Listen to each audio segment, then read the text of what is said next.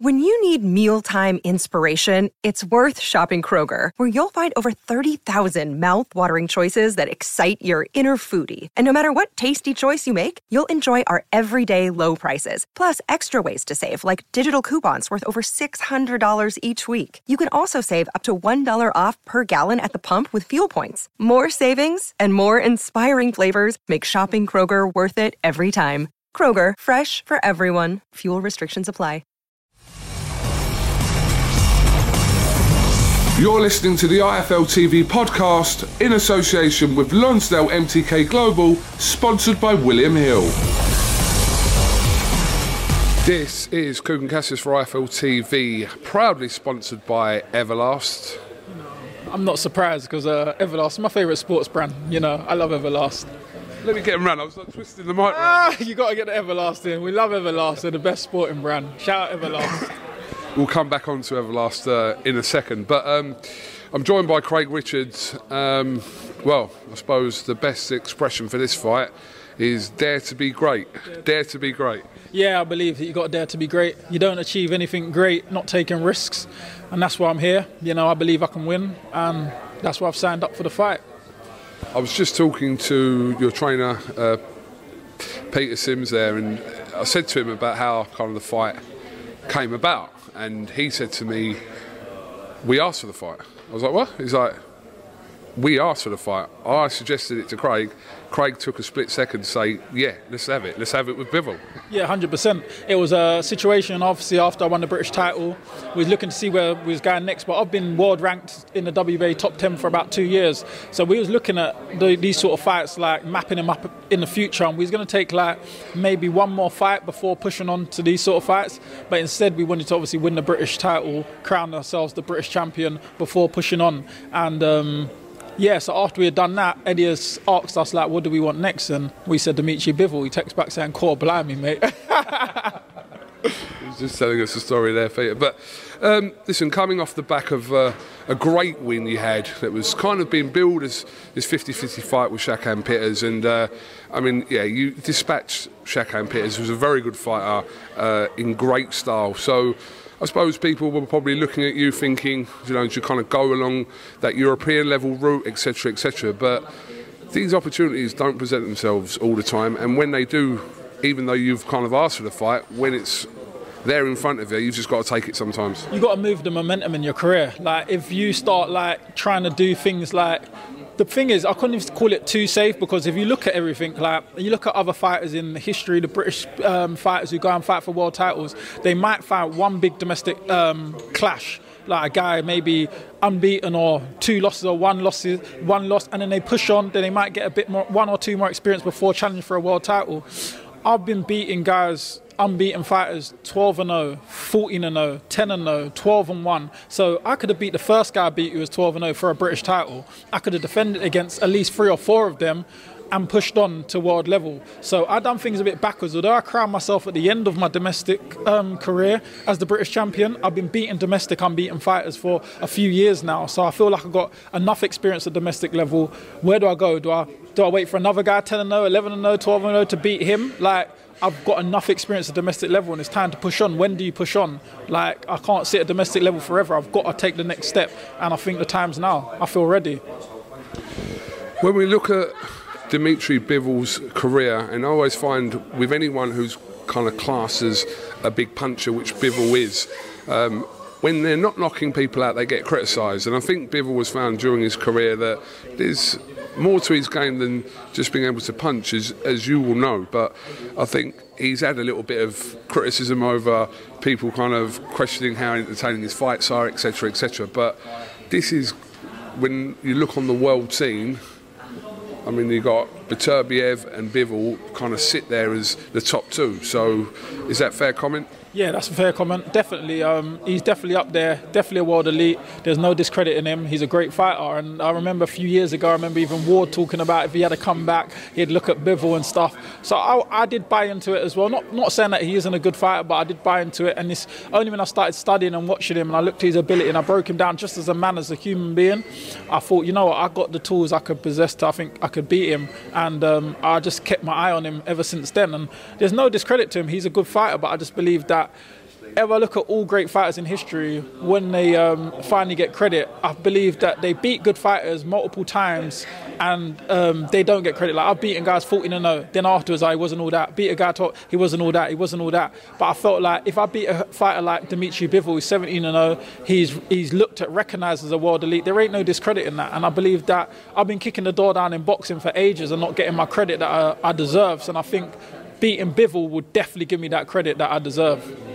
I don't know whether it's a UK thing or a worldwide thing in boxing, but it's like a common thing, isn't it, to build up someone's opponent as this, that and the other, and then when you beat them, and if you beat them kind of very convincingly or however, it's like, oh, you weren't all that. Yeah, that's what I'm saying. They always say that at the end. He wasn't all that anyway. I knew he was chinny. Got him at the right time of his career.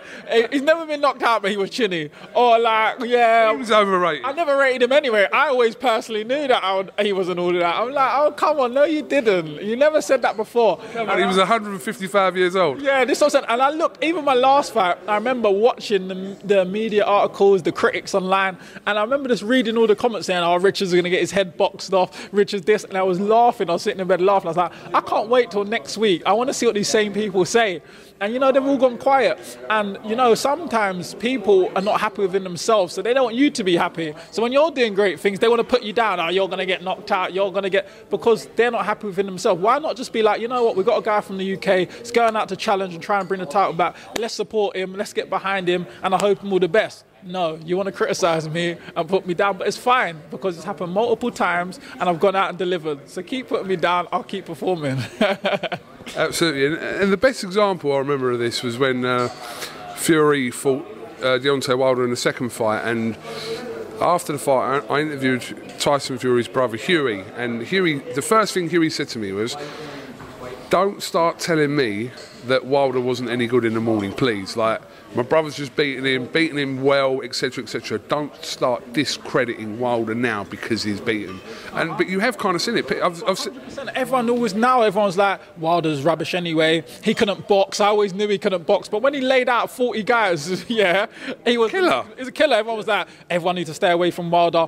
One punch artist. You can't beat it. I remember even Fury said before the fight, I'm going to bring it to Wilder. Everyone said, don't be so silly. Just do your boxing and move and avoid his hands. He brought it to him and got him out of there. Did he get the credit he deserves? No, he didn't. Everyone's like, oh, Wilder was rubbish anyway. Why don't people just give you the credit for your wins? Well, how many people are dismissive of Lomachenko now after his defeat to Teofimo Lopez? Another one, Lomachenko, oh yeah, he got him at the right time, he wasn't all that anyway, them angle stuff don't work. Oh, it didn't work on all the other fighters it worked with, but now Teofimo beat him, them angles was rubbish. It happens time and time in history. And you know what, it's a prime example. If you watch Terence Crawford, one of the best pound for pounds, every time he beat someone, he wasn't all that. Even like the win like Undongo, yeah, he's not like a world great elite, but I remember watching him in Scotland, and I thought, this guy's awkward, he's big for the weight, he's going to give anyone trouble in the weight. He won 2 world titles, he boxed Crawford dispatched him in 1 round. Oh, who is that guy anyway? He's rubbish. He's got 2 world titles, they dispatched.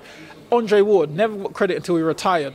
Floyd Mayweather was world champion for 13, 14 years before he got any credit. So I've seen it in history. Obviously, I'm nowhere near at these guys' levels, but as I'm coming through, I'm realising people discredit everything I'm doing, and they always put me down, but I'm just going to keep persistently going through the motions and winning.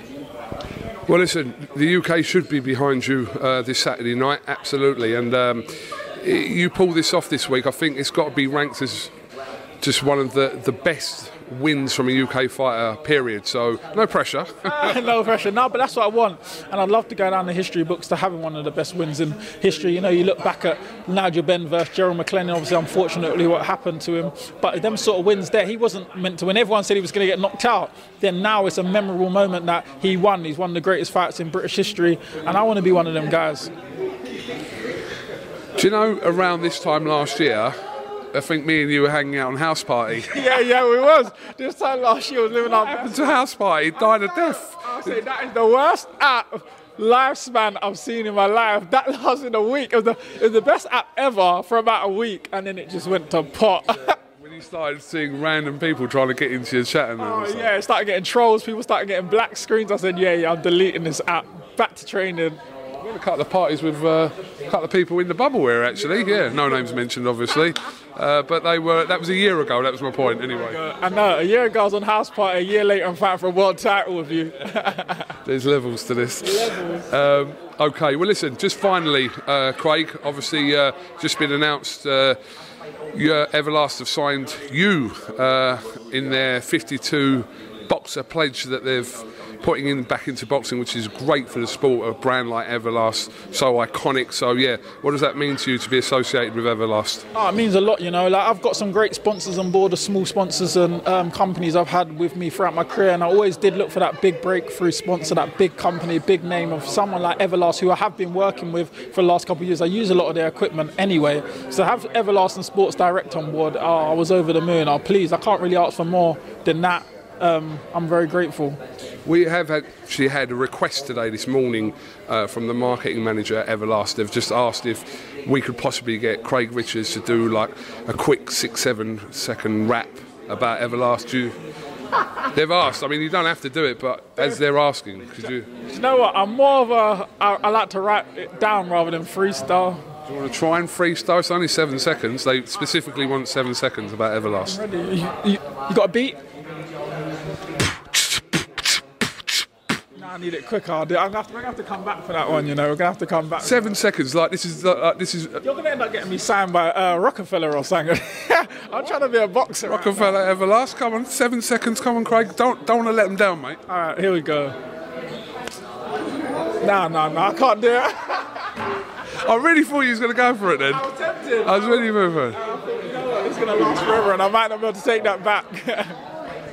Just for disclaimer purposes, I completely made that up. No one asked you to do that, by the way. I knew it did as well. I tried. You nearly got me there as well. I thought I didn't want to lose my sponsorship this early. All right, post-fight. Get ready. With the belt. I'll be buzzing. Once I got a belt, I'll be buzzing. You probably get me to rap, sing. Craig Richards, wish you the best of luck this week. Huge opportunity for you, and we genuinely hope that you grab it with both hands and deliver on the night. Got anything else you want to add? No, thank you for everyone supporting me. Thank you for everyone getting behind me. Thanks to all my sponsors. And I'm going to go grab that belt Saturday night. And thank you guys, IFL. Thanks for listening to the IFL TV podcast, sponsored by William Hill in association with Lonsdale MTK Global. Sports Social Podcast Network.